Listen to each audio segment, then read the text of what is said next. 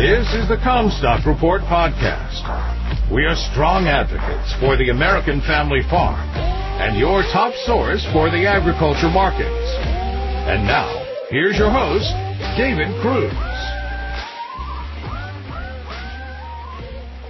This is Matthew Cruz with the Comstock Report.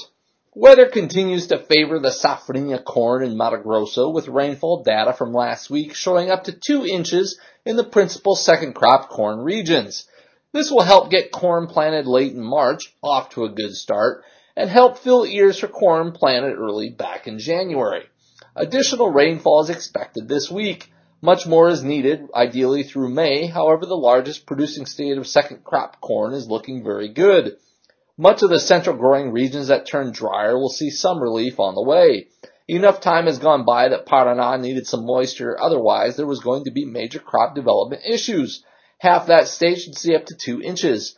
I am told the Rio Verde region of Goiás looks very good, despite having less than an inch in the forecast.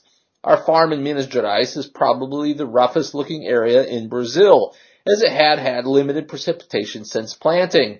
Our region fell within that swath cutting through central Brazil that has been very dry the last several weeks.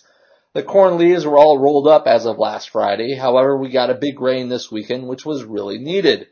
Overall, we don't expect any changes from CONAB's or the USDA's production update next week. While there are trouble spots that are concerning, Mato Grosso is on track to have a great season and so potentially offset other problem areas.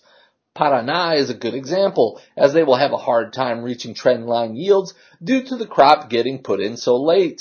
It seems improbable that they will get enough rainfall through May, however not impossible. Until that actually happens, it seems premature to downgrade their production.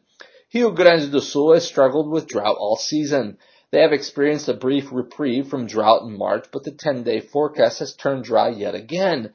Meanwhile, Argentina continues to stay wet with 1 to 2 inches expected in the next 10 days. Bear in mind, this is mostly keeping the crop from getting worse at this point. It is not expected to bring back lost production. Mato Grosso's second crop corn cost of production is estimated to be $377 per acre for average investment with average yield targets. The state yield projection is just over 100 bushels per acre with a current price at $4.50 a bushel. Corn prices have fallen nearly $2 a bushel since their high in March of last year. At these levels, producers should expect to make close to $80 per acre in net income. Some producers target 120 to 130 bushels per acre, but with increased cost.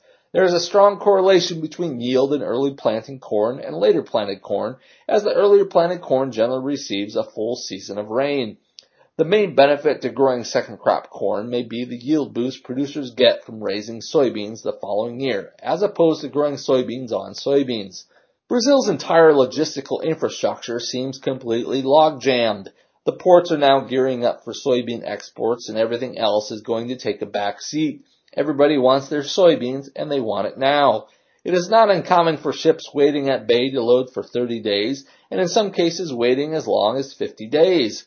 This increases the demurrage, the cost imposed by shipping containers to importers for lingering containers, although it is not up to the importers.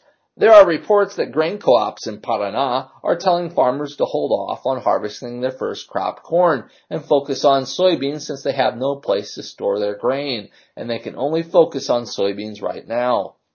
China is already gearing up to buy large quantities of Brazilian corn, reportedly purchasing 1.4 million metric tons of their second crop corn, expected to be hauled out as early as July. We have reported how last week hundreds of Brazilian ag representatives were in China last week to further advance ag exports between the two nations. China is clearly interested in buying more from Brazil. They have become such a large customer of Brazilian commodities that they can begin making new demands. One of those demands is that they begin to trade in their own respective currencies, the yuan and the real, excluding the US dollar altogether.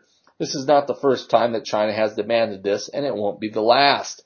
This is seen as a slight against the US dollarized trade, which China would like to replace with their own currency. This is easier said than done, and it will take thousands more trade deals like this to make it happen. However, we do expect to see more transactions like these as China throws their weight around. Other nations eager for China to buy their exports or make investments in their country will be more than willing to make that concession to buy and trade in yuan.